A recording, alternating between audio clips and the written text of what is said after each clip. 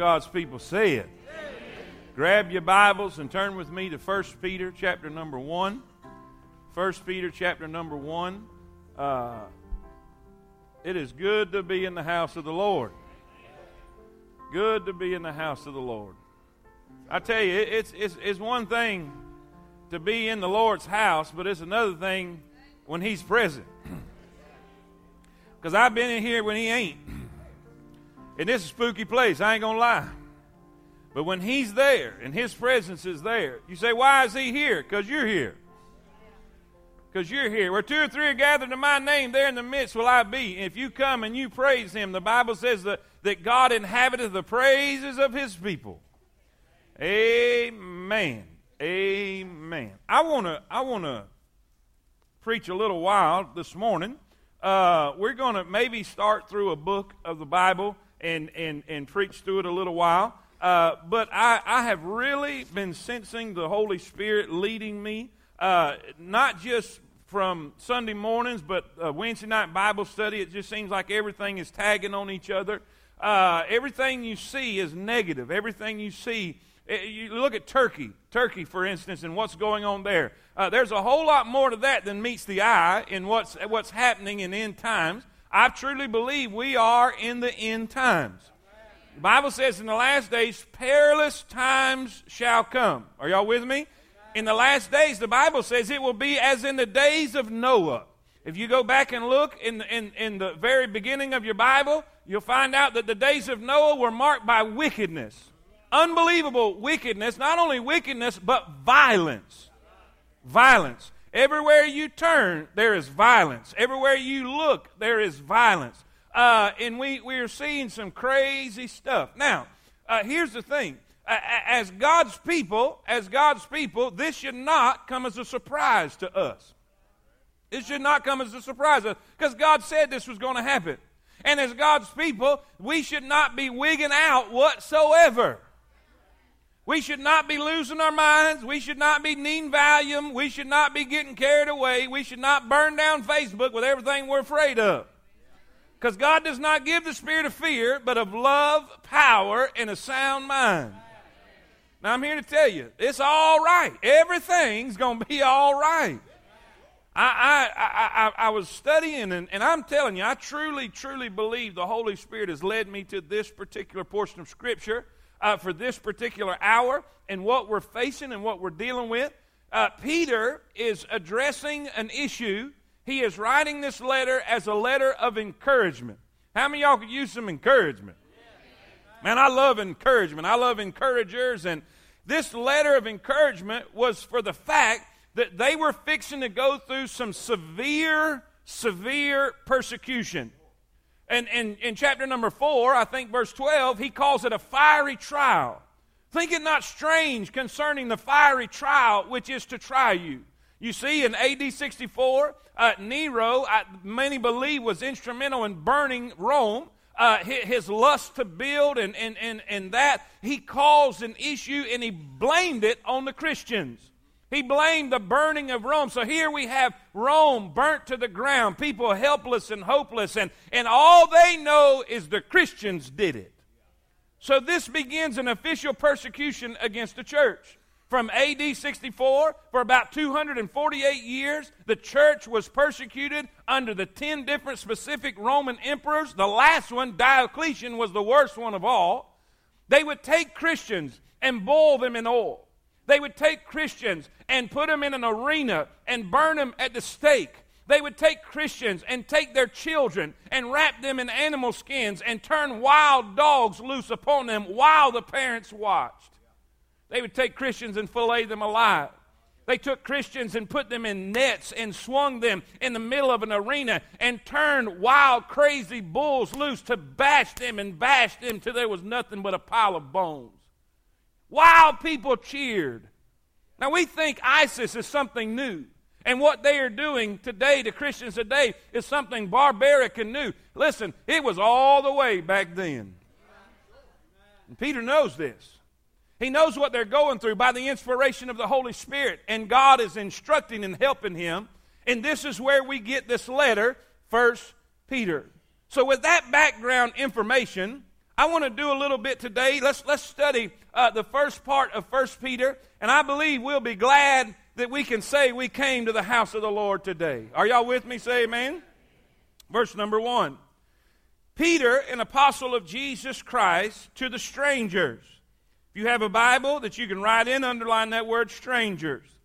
To the strangers scattered throughout Pontus, Galatia, Cappadocia, Asia, and Bithynia, elect according to the foreknowledge of God the Father, through the sanctification of the Spirit, in obedience and sprinkling of the blood of Jesus Christ, grace unto you and peace be multiplied. So we know he's talking to saved people. Blessed be the God and Father of our Lord Jesus Christ, which according to his abundant mercy hath begotten us again unto a lively, what's that word? A hope.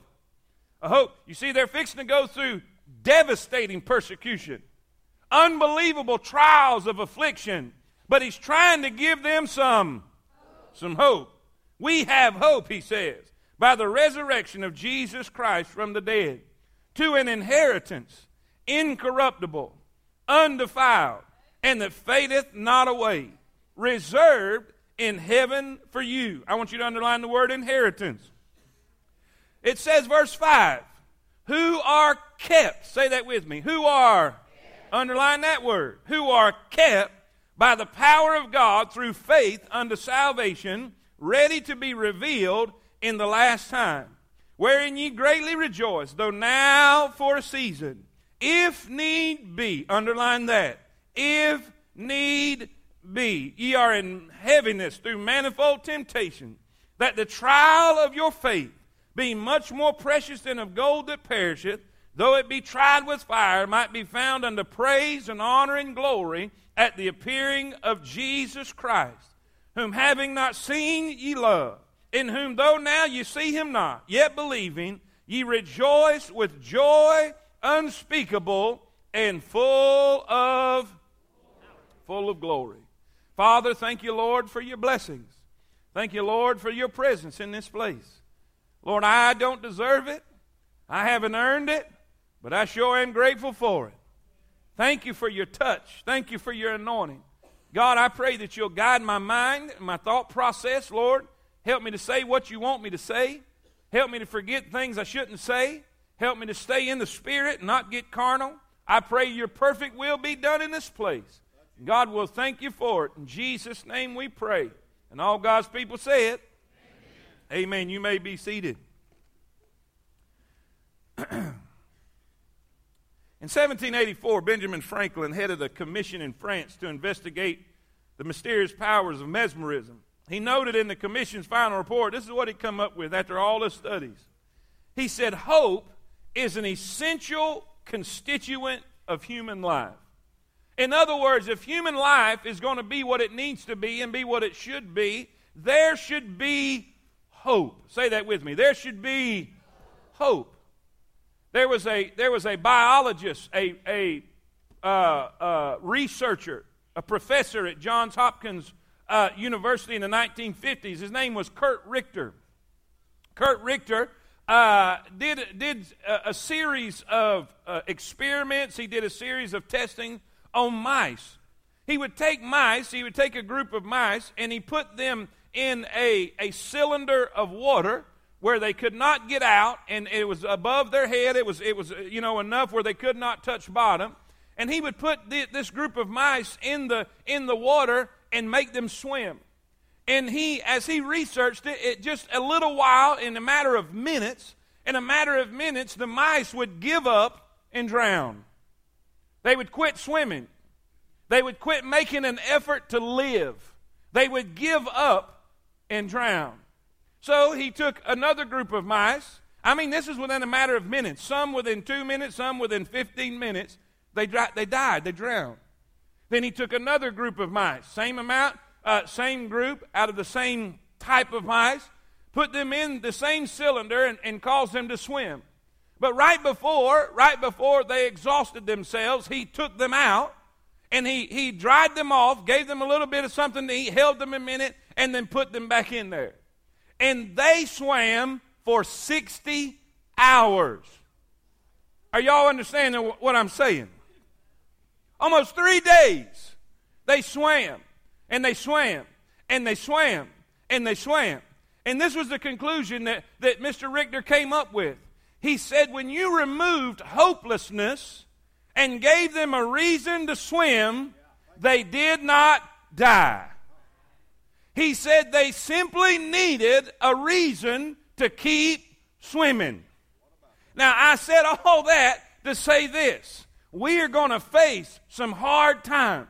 We are going to go through some difficult days. The fiery furnace is coming to the Christian in America. We are going to face trials and tribulation. According to Peter, he said, it is a fiery trial which is to try you. Perilous times shall come. It's going to get difficult. It's going to get hard. It's going to get heartbreaking. And some of you are going to be tempted to lose hope. But I came this morning to give you some reason to keep swimming. When the devil tells you to stop, when the devil tells you you're not going to make it, when the devil tells you to get up and throw in the towel, throw in the white flag, I'm here to tell you, keep swimming, honey, keep swimming.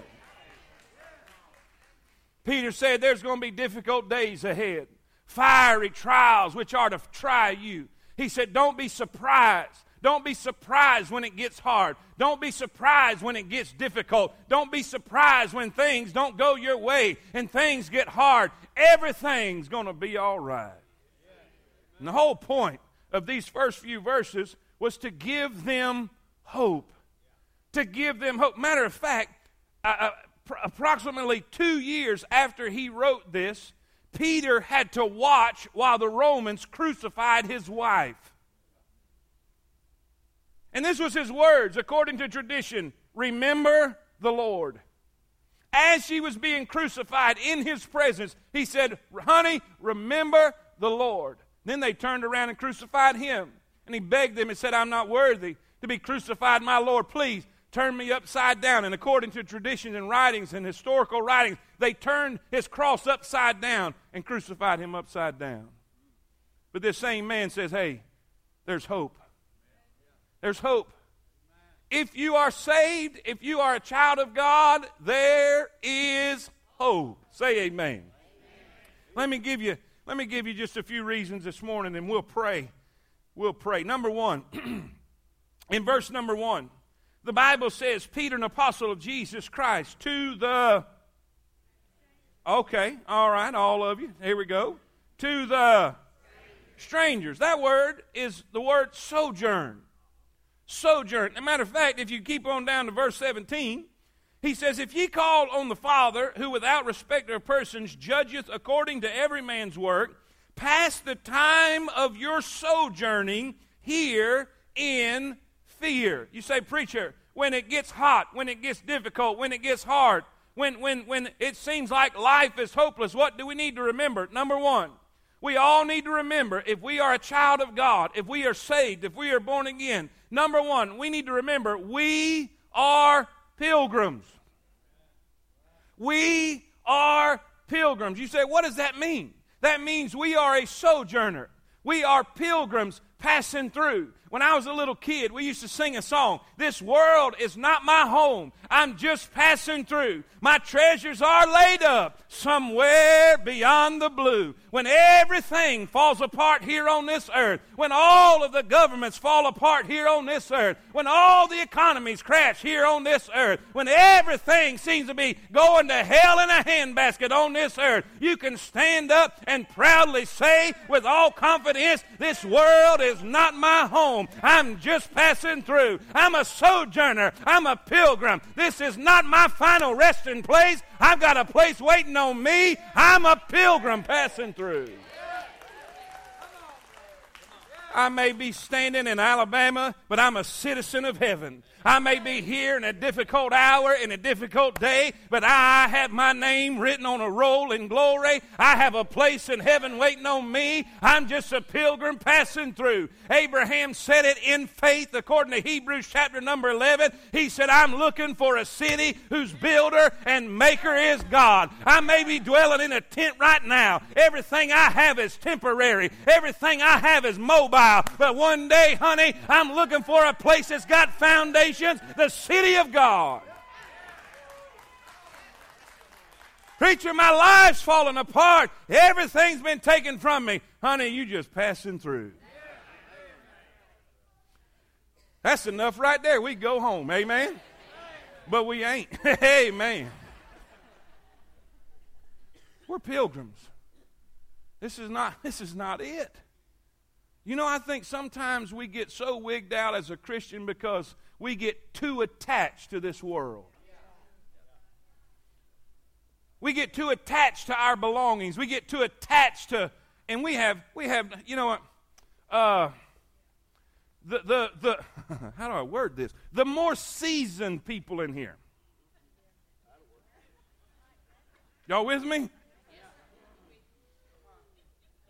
You know the people with hair that's got more salt than pepper in it? Y'all with me? Or no salt at all, amen, whatever. You love when your wife goes rubbing your head, amen. You know, that's a dead giveaway. Don't do that when the preacher's looking, amen. Think about this. Does it not seem like yesterday that you couldn't wait to get your driver's license? Or you couldn't wait to be out on your own?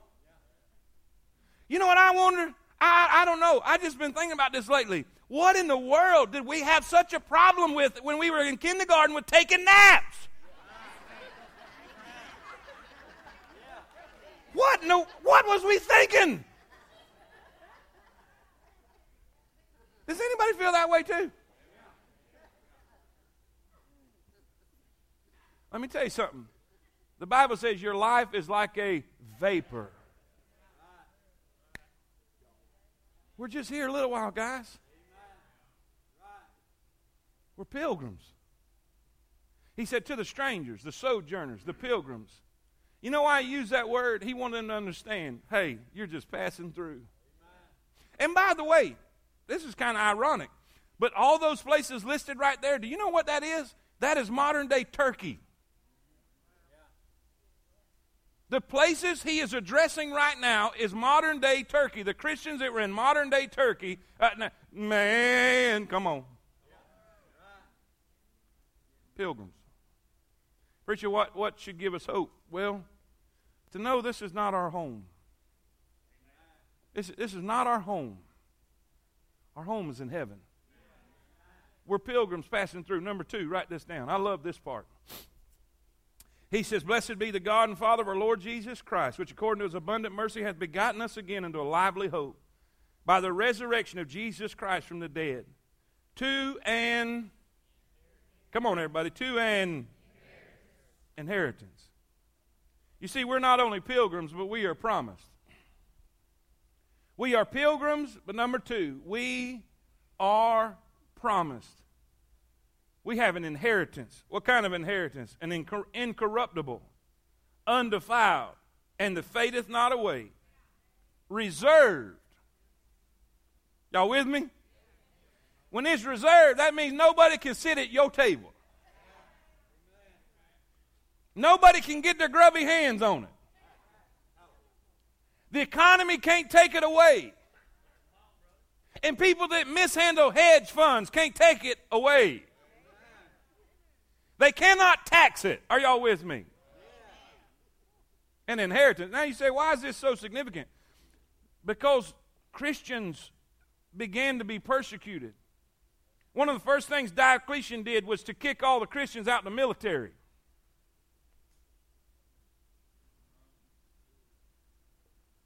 He began to force them to try to accept their cultural wickedness.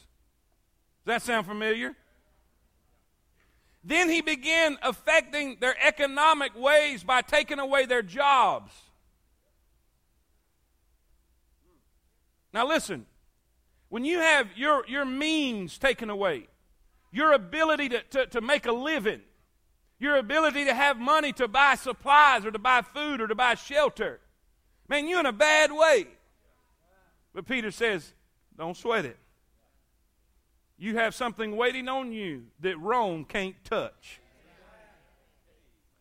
You have an inheritance. An inheritance. Now, here's the thing. You know what's cool about this? I love all of it, but I love the part that says that fadeth not away. Do you know when you buy a brand new vehicle and the moment you drive it off the lot, it has faded?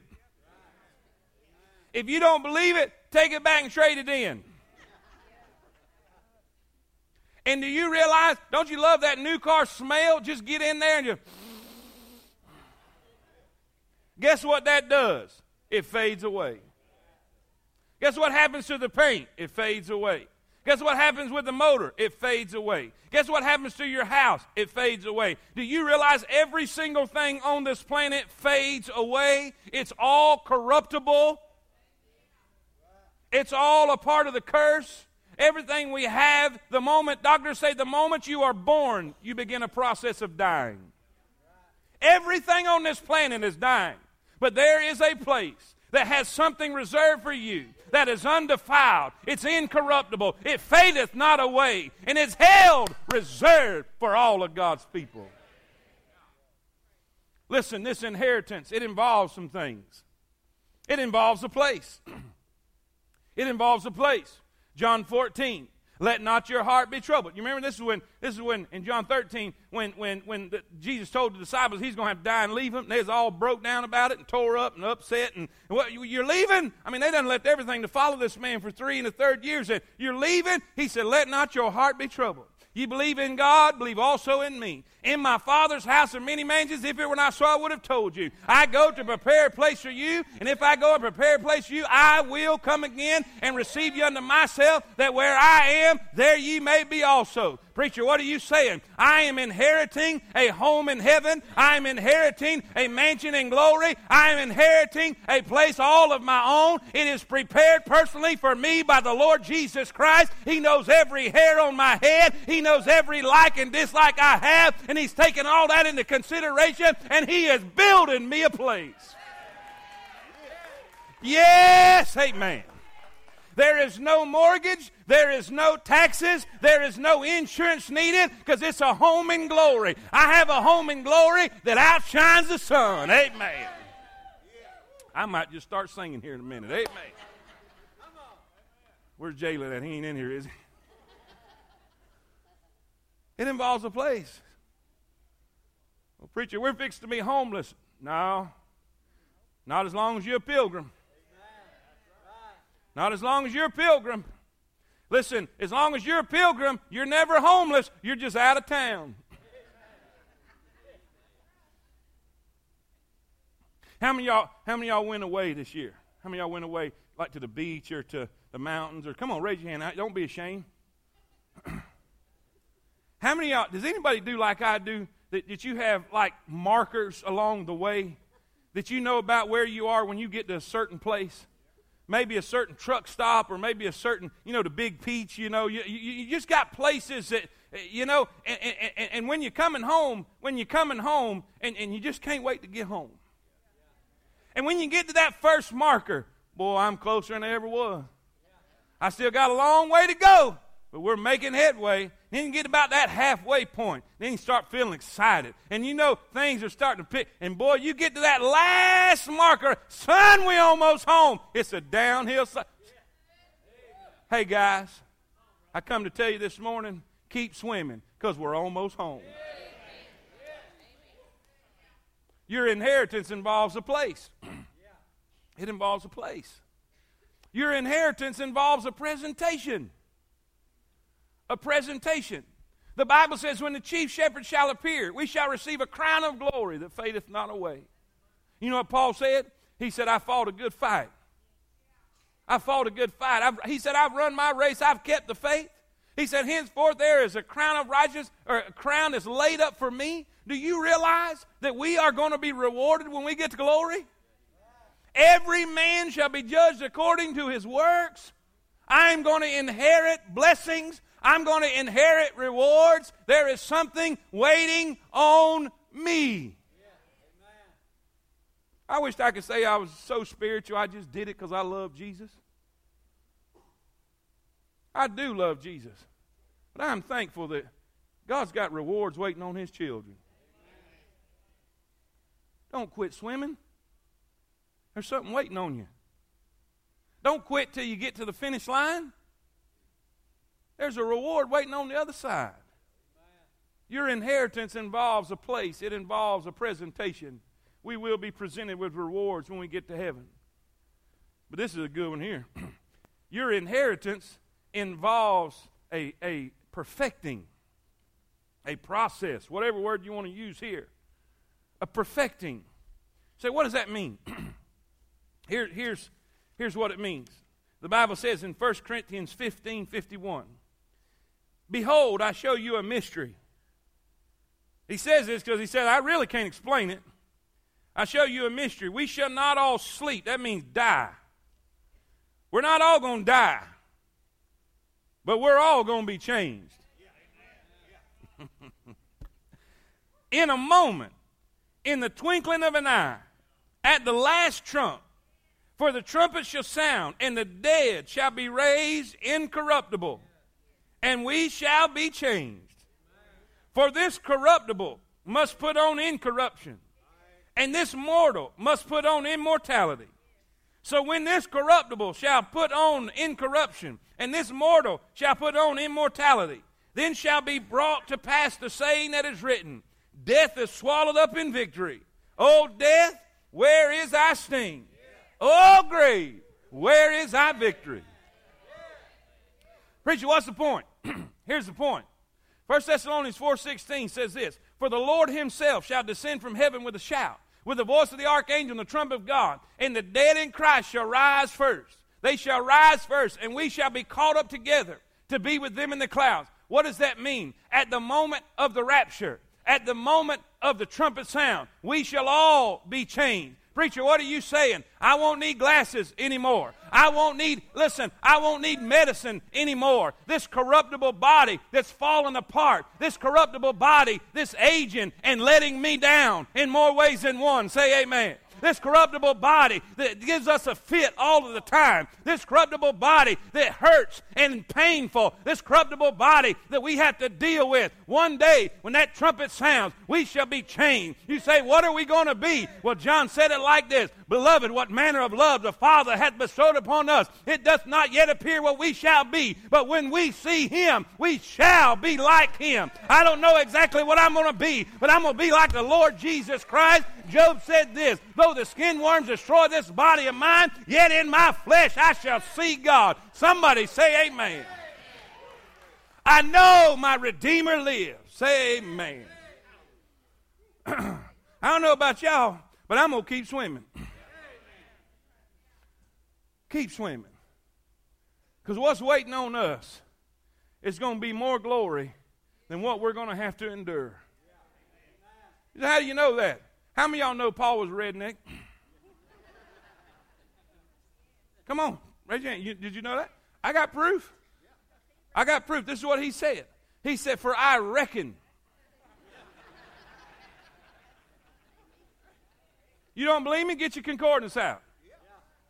And if you have a good Bible, it will say, for I reckon that the sufferings this present time cannot be compared with the glory that, oh, are y'all with me?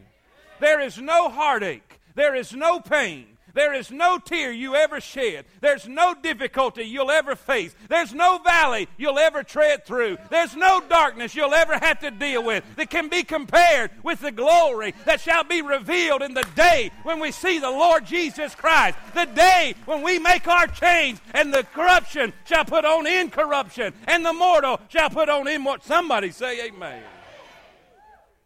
What's the point? It's going to be worth it. It's going to be worth it. Listen, I was in a wedding yesterday. It's the first wedding I've been in. I don't even remember because most of the time I'm having to do them. They said, would you rather do one or be in it? I said, be in it. Whole lot less pressure, amen. And for the groom's people, Friday we had to go, spend the day with the groom and all that, and they took us to a go-kart track. A souped-up one. They didn't realize that the preacher don't like to lose.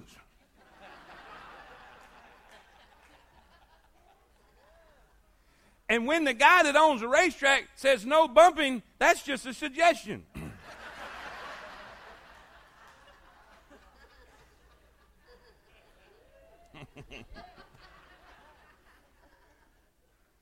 Man, I felt like Days of Thunder, y'all. I ain't going to lie.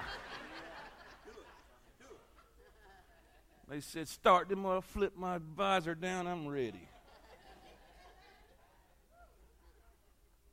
But you know what? Riding them go-karts costs a lot of money. They said, hey, we're going to take the groom and we're going to ride go-karts. I said, yeah. And by the way, it costs. I said, what? Now, I ain't going to lie, it kind of broke me down a little bit. Until we drove. And when we got through, I was ready to get my debit card. Say amen.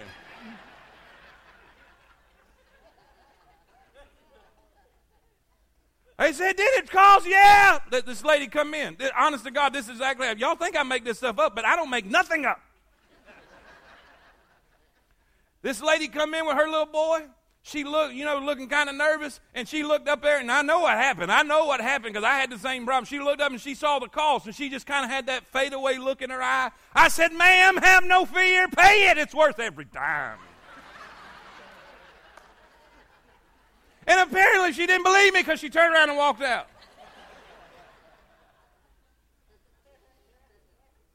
Guys, keep swimming. I promise you it's going to be worth it. Preach, you don't know what I'm going through, but I'm telling you it's worth it. Paul said it's worth it. It's worth it.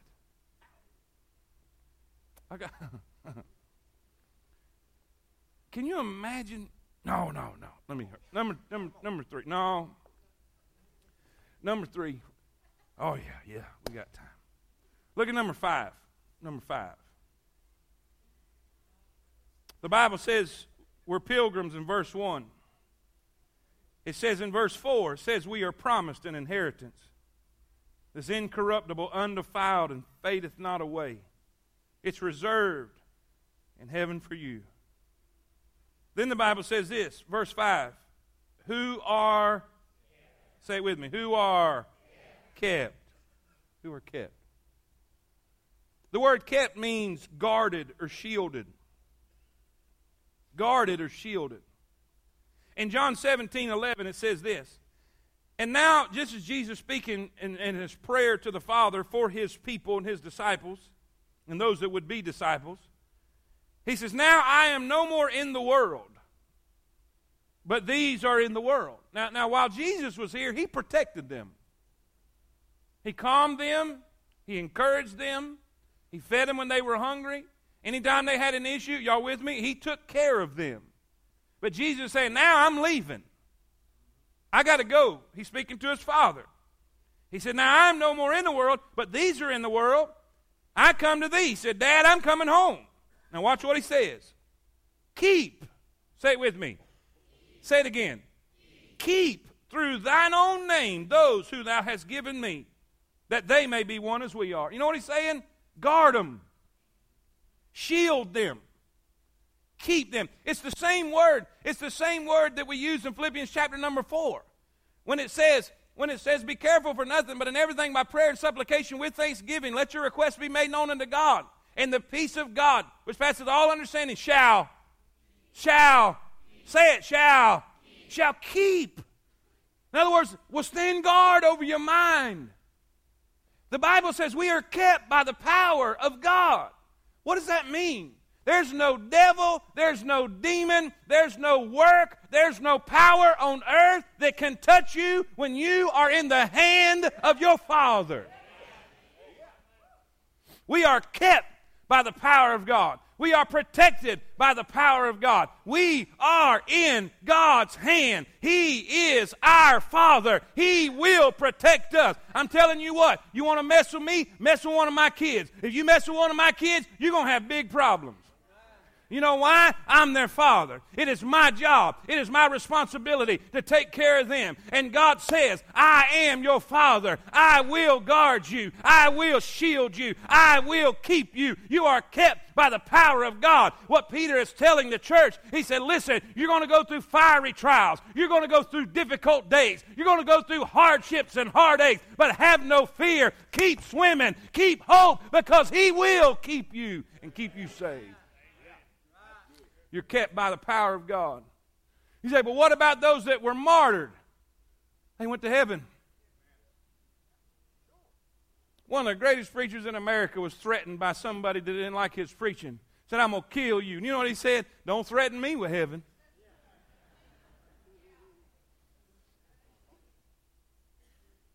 You got to get this. The devil's gunpowder cannot burn till God gives it permission. Well, what about the fiery furnace? They walked around unharmed. The only thing burned on them was what had them tied up. What about the den of lions? What about David in the valley of the giant? I'm here to tell you, you're kept. You're going to be okay. What if the economy crashes? So we don't go to Carrabba's.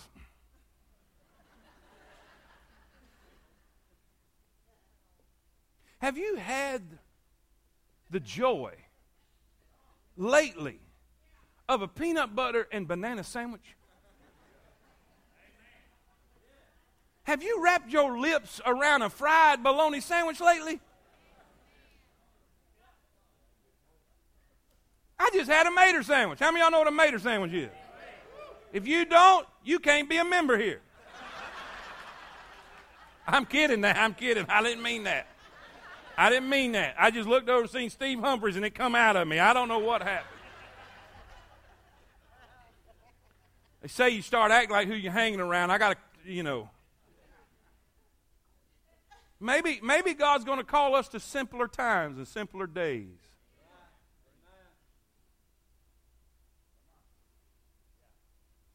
God's going to take care of us. We may be eating potatoes and steak, but I tell you what, it's pretty good stuff. No matter what, we are kept by His power.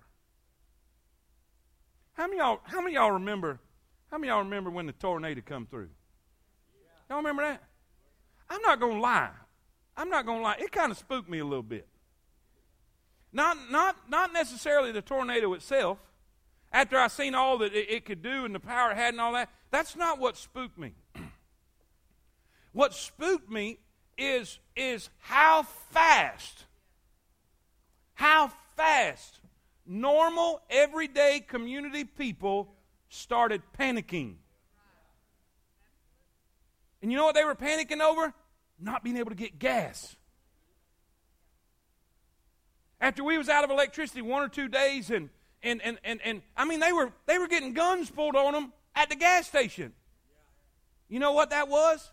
That wasn't a great need for gas. It was fear. It was panic. Y'all with me? In the midst of all of that, we were cooking. I don't know why I'm going to just tell this story because it's coming to my mind right now. We were cooking up at the high school. We were cooking. Then they moved us to the fairgrounds. But while we was at the high school, God, it's amazing. We were sitting there, and Travis said, here's the last eggs we got. And I just told him, I said, well, cook what we got, and we'll be done. We ain't got nowhere else to cook. That's what we got. Somebody overheard it, made a phone call, and a guy come up and had dozens and dozens and dozens and dozens of eggs. I mean, just tons of eggs. People started bringing us food because their refrigerator was going to go bad, and they just emptied it. They said, maybe, listen, do you understand? Restaurants started bringing us food. And I'm not talking about Pop-Tarts. I'm talking about steak and shrimp. I ate better during that time than I do on a regular basis.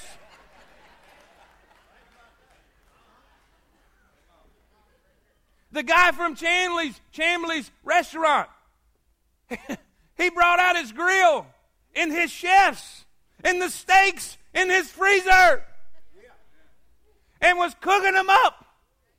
And people would come up and they would cook. I'm talking about steaks, baby, steaks. And everybody said, oh, that church is just serving God. They're up there suffering for Jesus. I said, yeah, we are. We're suffering for Jesus, man. Woo!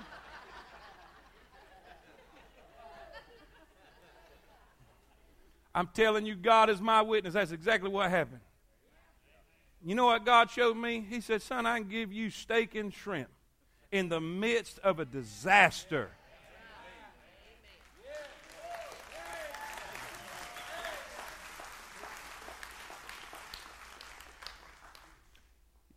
That's just the God we serve. What if everything falls apart? Everything did. Nobody had power. Nobody had electricity. Couldn't hardly drive nowhere. They were rationing gas, and we was eating steak. Hand on the Bible. Some of y'all act like that. I'm telling you that happened. Was there anybody in the house that was with us during that time? Am I telling the truth? You're kept by the power of God.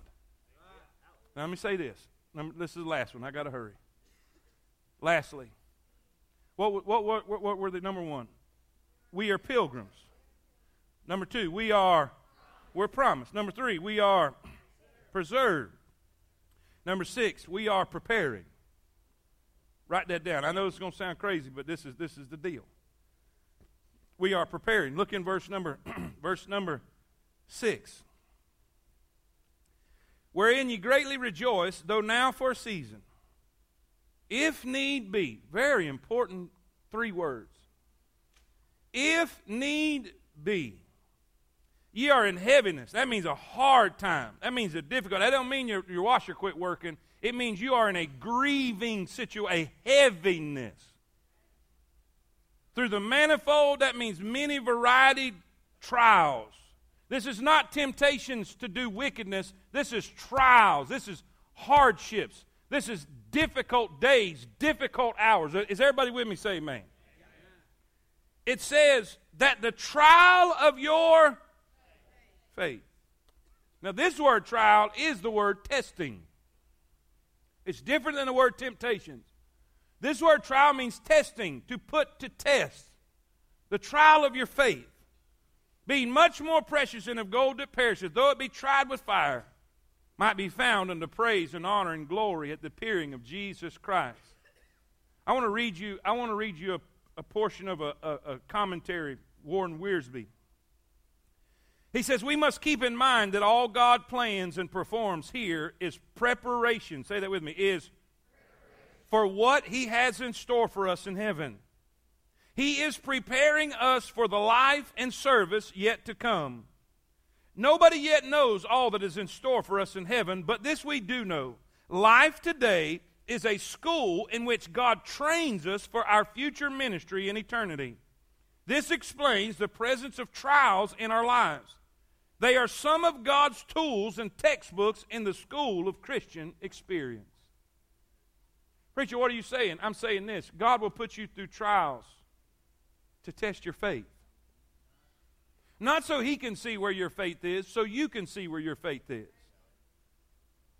You know, the Bible tells a story about seeds that were planted in shallow ground, and because they had no root, they sprung up. Everything looked great on the surface, but when the heat came, they withered and died because there was no root. There was no real faith. I can't tell you how many times I've seen people come in the house of God and make a profession, but there was no real faith. And when a trial came, a tragedy came, a difficulty came, they withered and died. And this is the thing. God allows us to go through trials. God allows us to go through great difficulty so we can see where our faith is. So we can see whether we have genuine faith or not. I don't know about you, but I want God to be pleased with my faith.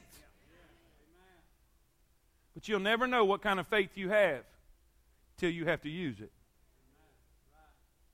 My father told me this out of his own mouth.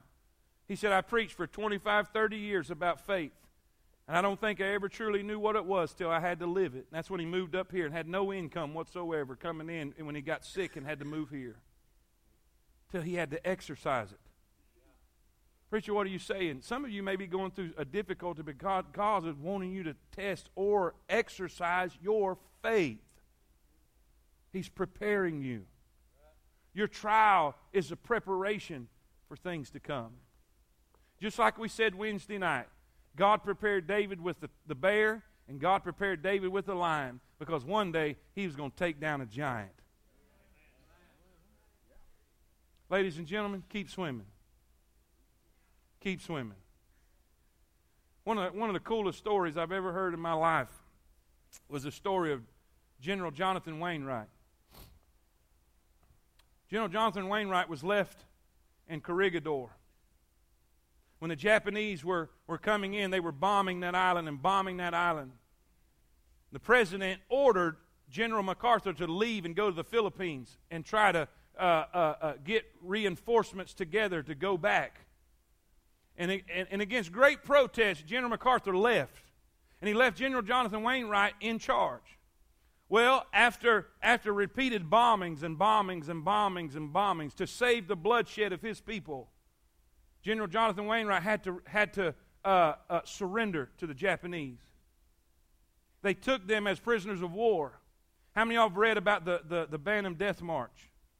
And how they would go through and they would fall and they were emaciated and they were sick, dehydrated.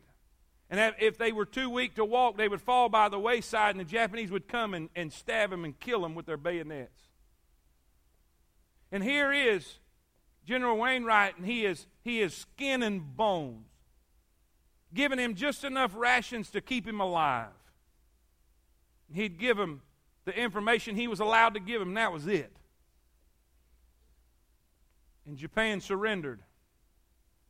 Japan surrendered. And they had to surrender the sword to General MacArthur on the ship. But he would not allow that to take place till General Jonathan Wainwright was standing by his side. So they went to the prisoners of war camp and came. And they brought him, and he shaved. And he put his uniform on the best he could. And he got as sharp looking as he could. Nothing but skin and bones, just a frail figure inside that uniform that used to fit him right now. It was just a cloak over top of him. And he got to stand there at attention as his general accepted the unconditional surrender of the Japanese people. Can you imagine if General Jonathan Wainwright quit swimming? If he would have gave up? If he would have just quit and gave up? Can you imagine how he felt and how proud he was to be standing there when he surrendered the sword? Preacher, what's the point? The point is this. General Douglas MacArthur said, I shall return. Jesus said, I shall return. I'm coming back. And the Bible says every knee shall bow and every tongue shall confess that Jesus Christ is Lord. And I'm here to tell you, don't quit swimming, because one day we're going to stand at Jesus' side while the devil, Beelzebub, Lucifer, old Slewfoot himself, the one that has been giving you grief and suffering your whole life, he's going to bow his knee before the Lord Jesus Christ and say, Jesus is Lord. Keep swimming. Don't quit swimming. Don't give up. Don't throw in the towel. It's going to be worth it. Everything's going to be all right. Ladies and gentlemen, I give you hope today. Don't quit swimming. Let's give God praise and glory in His house. Everybody stand. Come on, everybody stand. Come on, give Him praise. If you're glad to be saved, if you're glad you're kept by the power of God, if you're glad there's an inheritance that's waiting on you, if you're glad that God is preparing you for something greater to come. Yes, amen. Father, we thank you, Lord, for your blessings and your mercy. God, please infuse every person in this room with your touch and with your anointing and with your hope.